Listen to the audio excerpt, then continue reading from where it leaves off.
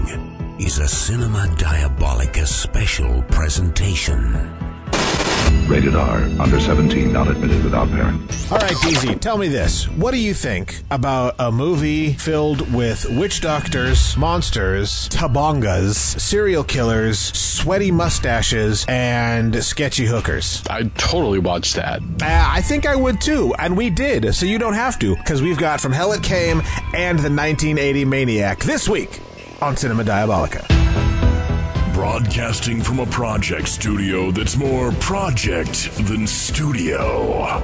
It's Cinema Diabolica's Spooktoberfest. Prepare to have the actual piss frightened out of you, because here comes F13 and DZ. Hey, what's up, everybody? It's Cinema Diabolica time once again. It's your boy, F13, the slow-walking, shit-talking gangster of love, the noise-bringer, gunslinger, the Mexican murder gorilla, Monstroso Delicioso. So hot they call me the burner. Bang, bang. And with me, as always, is the peanut butter to my jelly, the fly in my ointment, Mr. DC. Hey. Yeah, that's smooth. This week, we've got From Hell It Came and the 1980 Maniac. 1957 of all years. Yep. So this is one of, I'm trying to think, is this one of our oldest films? Very close, yeah.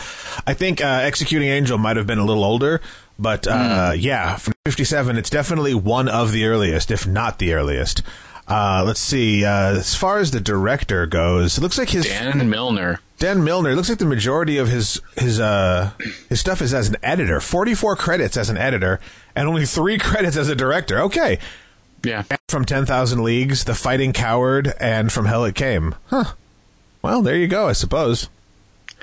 Well, this sure is a movie. You know, it always interests me when someone who didn't really make any kind of a splash as a director, or just whatever it is that they do, their work becomes very well known. It's interesting to think that, you know, this guy could have made more interesting films and or had a career as a director had he had the right kind of connections or guidance or whatever, but it was not to be, sadly.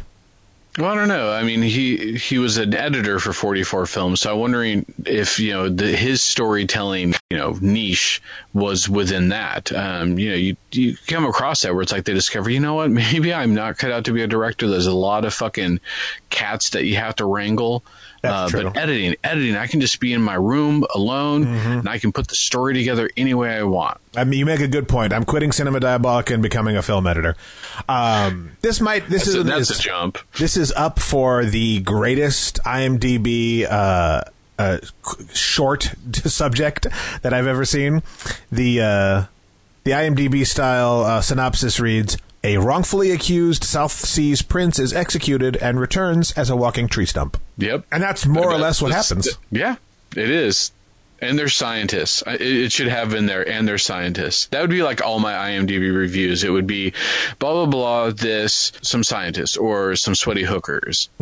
Iron Man 1, asshole invents stuff. And a suit. So yeah, the South Seas prince wrongly convicted of murder and executed by having a knife driven into his heart. Holy shit.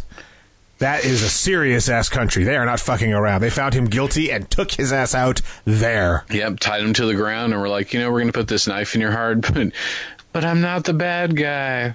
This movie, there's some interesting things going on. You've got the scientists who are coming in to study the effects of possible fallout because they've done some nuclear testing nearby on the populace. It turns out that they're clean, they're okay, but they're suffering from some sort of plague that they can't seem to get them because of superstition or, you know, cultural differences to do anything about. And so you've got this witch doctor who's like, this is my chance to take power, and he ends up killing this prince.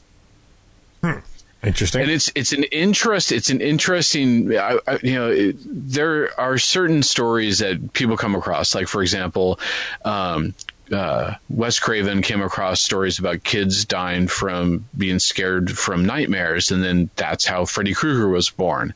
Right. So I'm wondering if someone came across this ritual, which this ritual is so bizarre. It's like, we're going to kill you, and then we're going to put you in a tree stump and then bury you. and then we have to make sure that your roots are buried very far so that you can't come back to get revenge. It's like, well, why are you burying them in a tree if it's going to result in them potentially getting revenge? It's an interesting custom.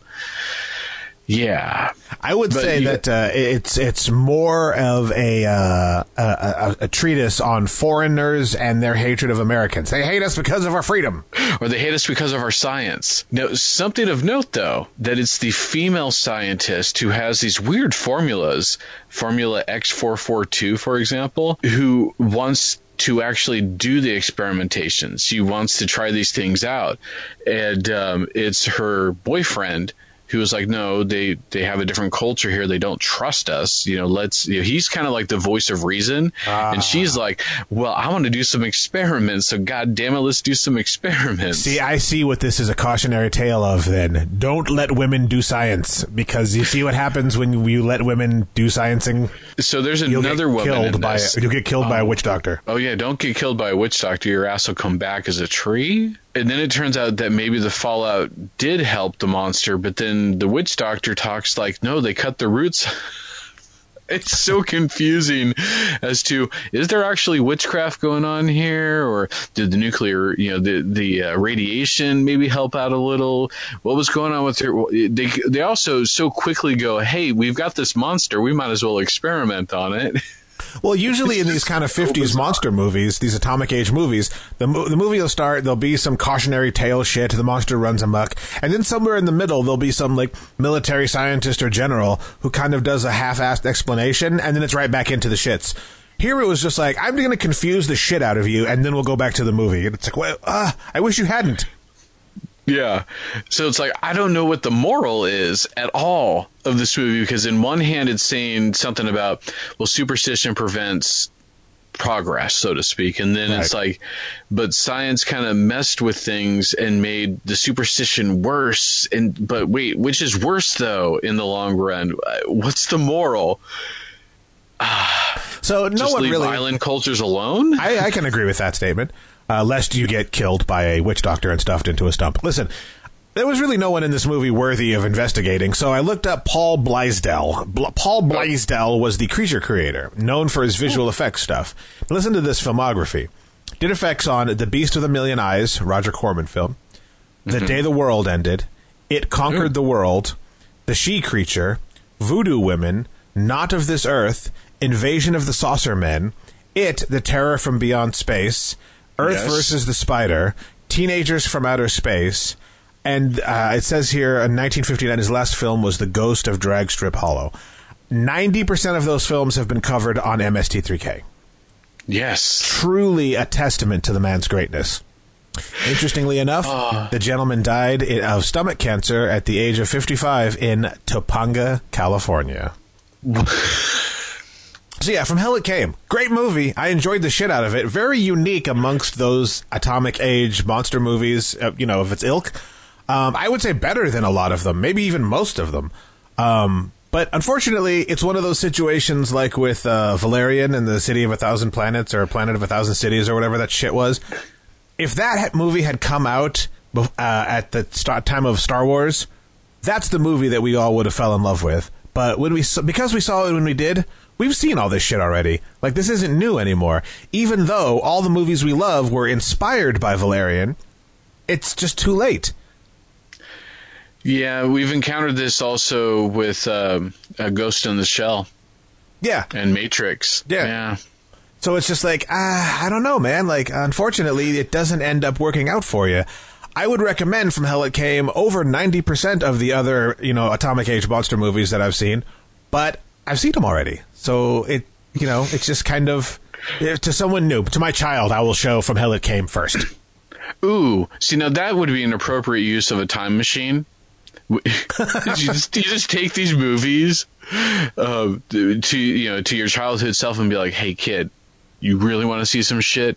Here's From Hell It Came. Yeah, I would go up to my little self at the video age in Hayward, California, and snatch Earth versus the Spider out of my hand and go, nah, kid, watch this, see?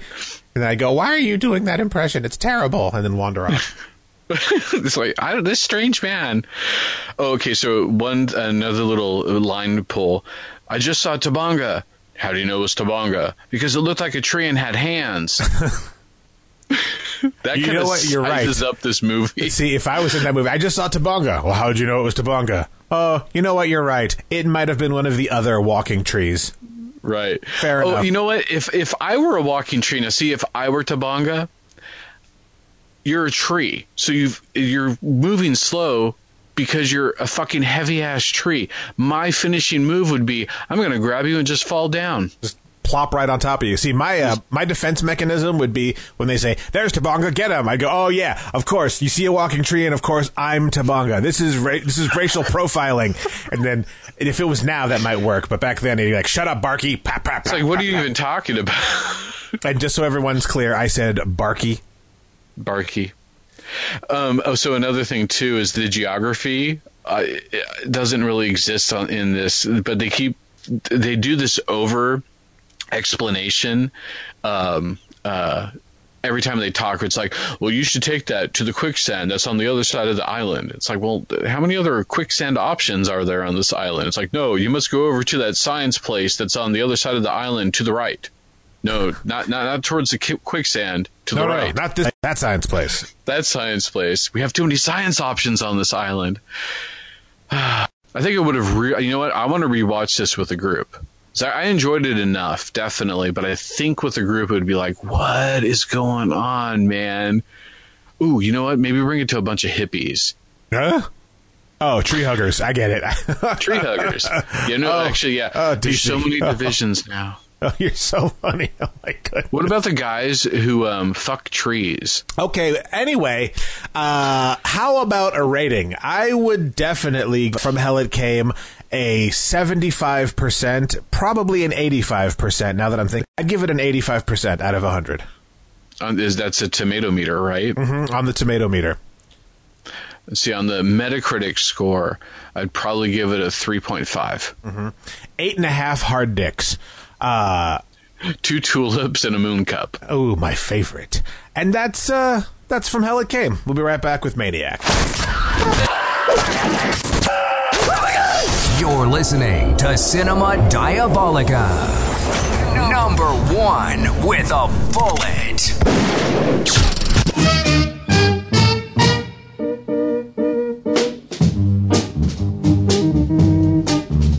You're listening to Cinema Diabolica, number 1 with a bullet. All right.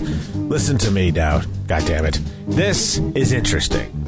When you look up Maniac on Wikipedia, there's a list. They have the disambiguation page. You have Maniac, 1934 film, a black and white exploitation directed by Dwayne Esper as a loose adaptation of the Black Cat, the Poe story. Mm-hmm. Maniac, 1963 film, a psychological thriller directed by Michael Carreras, produced by Hammer Films. Interesting. Also a slasher, or not a murder film. Maniac. It's a murder film. 1980, American psychological slasher directed by William Lustig, starring Joe Spinelli as the lead Frank Zito. And then Maniac, 2011 film, directed by Shia LaBeouf, starring American rapper Kid Cudi and Cage as French-speaking serial killers. And then Maniac, the 2012 film, a psychological slasher directed by Frank Calhoun, starring Elijah Wood, and is a remake of the 1980 film. And then Ransom, a.k.a. Maniac, the 1977 film, starring who? Old Barrel Chest himself, Oliver Reed. 1980 slasher, psychological slasher, directed by William Lustig. William Lustig, by the way, interesting. He's got a short filmography. In 1977, he directed Hot Honey and The Violation of Claudia, credited as Billy Bag, so I thought that was interesting. 1980, we got Maniac. In 1983, we've got Vigilante, which was a great fucking movie. Fred Williamson, always a good time. 1988, we've got Maniac Cop. I mean, that's a genre favorite. 1989, we've got Hit List and Relentless.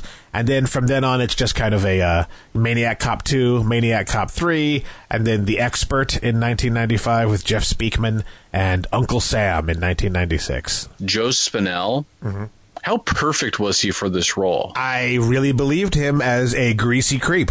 Yeah, and what's interesting too is, okay, so these films about serial killers who are born from these really troubling situations, because his whole reason, his background is they play out as he was abused, and his mother apparently was a prostitute, and he probably saw some shit that he shouldn't have seen, which I think they're riffing on Manson in many ways with this, where the damaged psyche of someone who grew up under awful circumstances. It'll be interesting when we go around to cover the new Elijah Wood version of this, because back in the day, I mean, how do you judge a killer like this? It's clearly he's got issues, and when you see that room, the reason why I bring this up is if you look at his room, it tells so much of a story. It's a great set piece. It's so freaking perfect.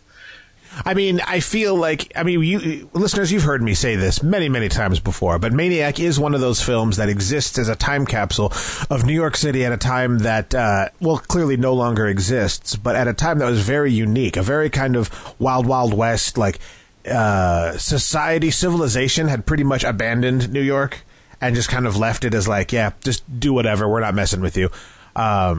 There are prostitutes, pimps, drug dealers, criminals, just everything running wild at all times. And I don't know. I really, really like it. It speaks to me. And, this movie starts out pretty much the same as a lot of the slashers that we've watched, specifically the very first one we ever covered, with a lot of...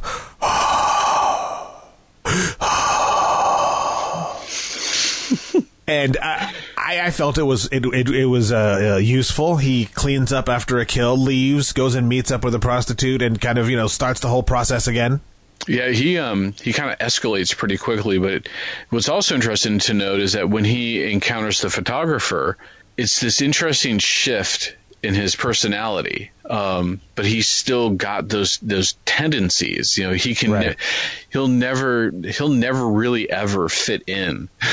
There's no, once you've gone to murder, especially when it's this driving force in your personality, right? When you're never going back. When you're compelled to murder, no matter how much you want to try and escape that life and maybe live a normal life, you get that taste of a normal life.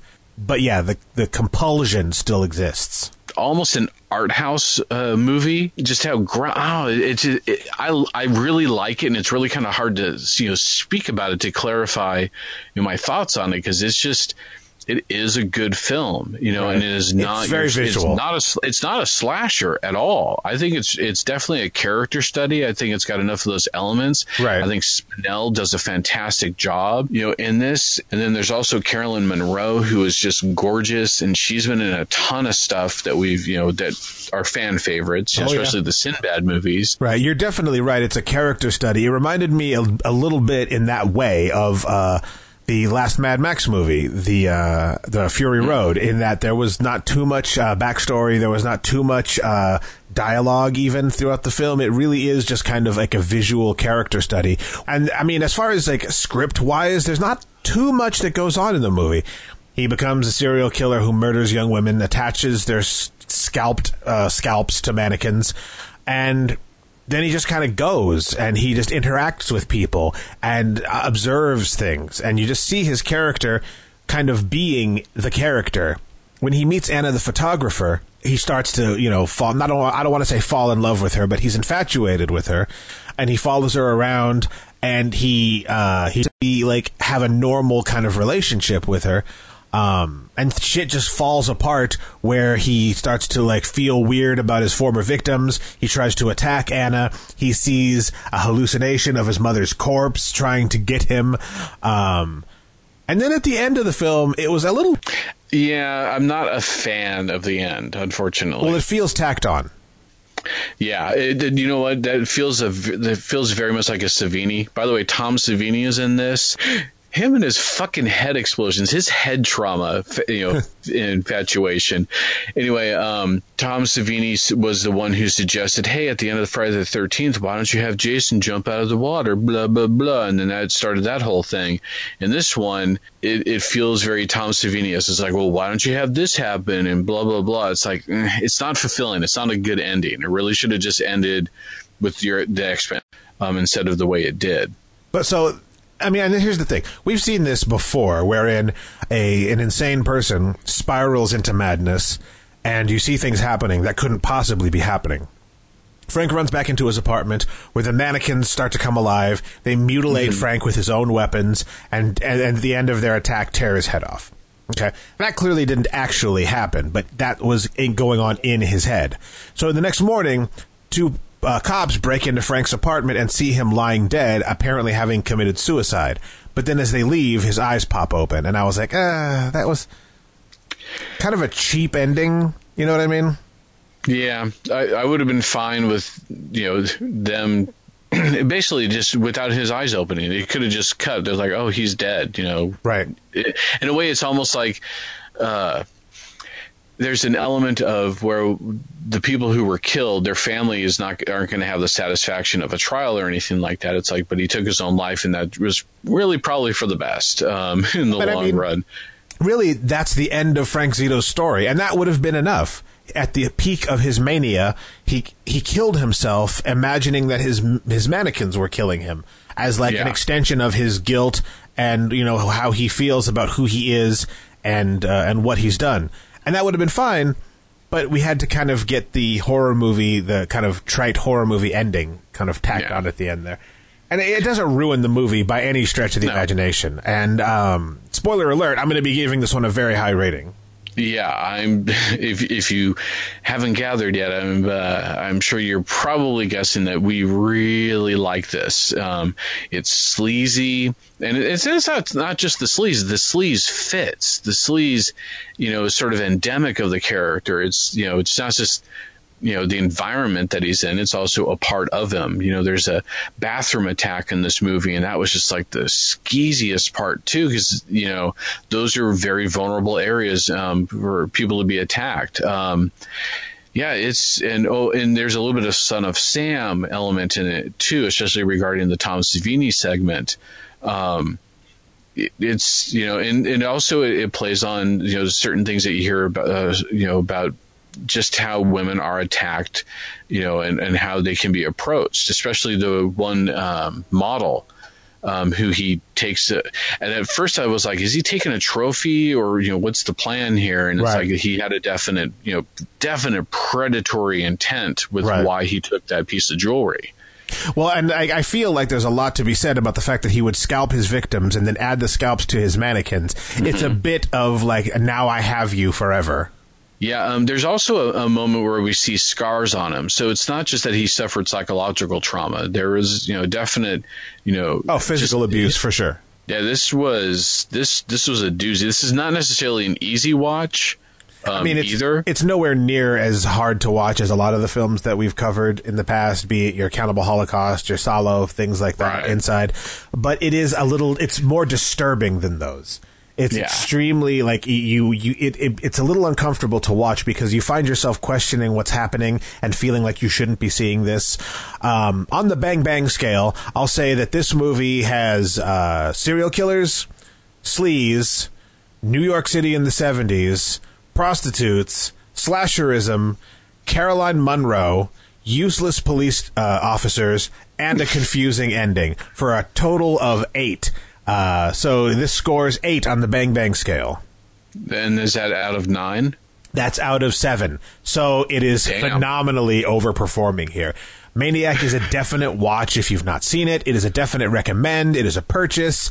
It is a collection. It is an investigation. It's an obsession. It's everything that you want out of this kind of film. Ooh, you know what I want to get you? I want to get you a Frank Zito mask and maybe a window decal for Halloween. Fair enough. I mean, we've all got our kinks. I can't fault you for any of that. But I'd be giving them to you. Okay, I'm a little uncomfortable now. So anyway. Good film. This is a good pick. Yeah, this is the first time. Had you watched this before? Because this is the first time I've ever watched this version. You know what's really weird? I watched this movie a long time ago on Bravo. Do you remember before Bravo was nothing but poker tournaments, and they actually had art films? Did they have art films? What? Years ago, yes, they would show art films on Bravo, and that was where I saw it.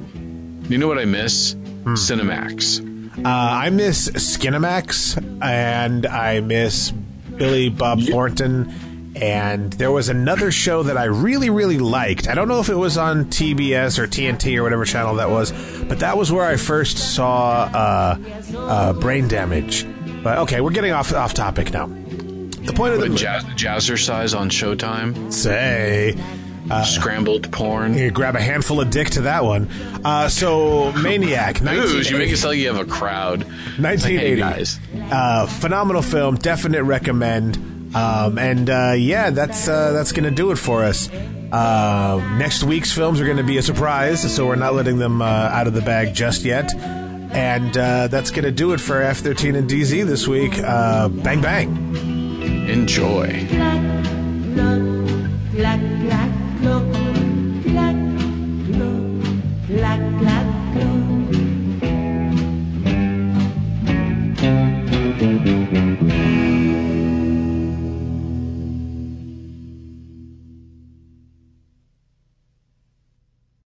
Wait, was that Sweaty Mustache or Sweaty Hookers? I mean, Sweaty Hooker Mustache? You could go either way. In this day and age, you can go all ways.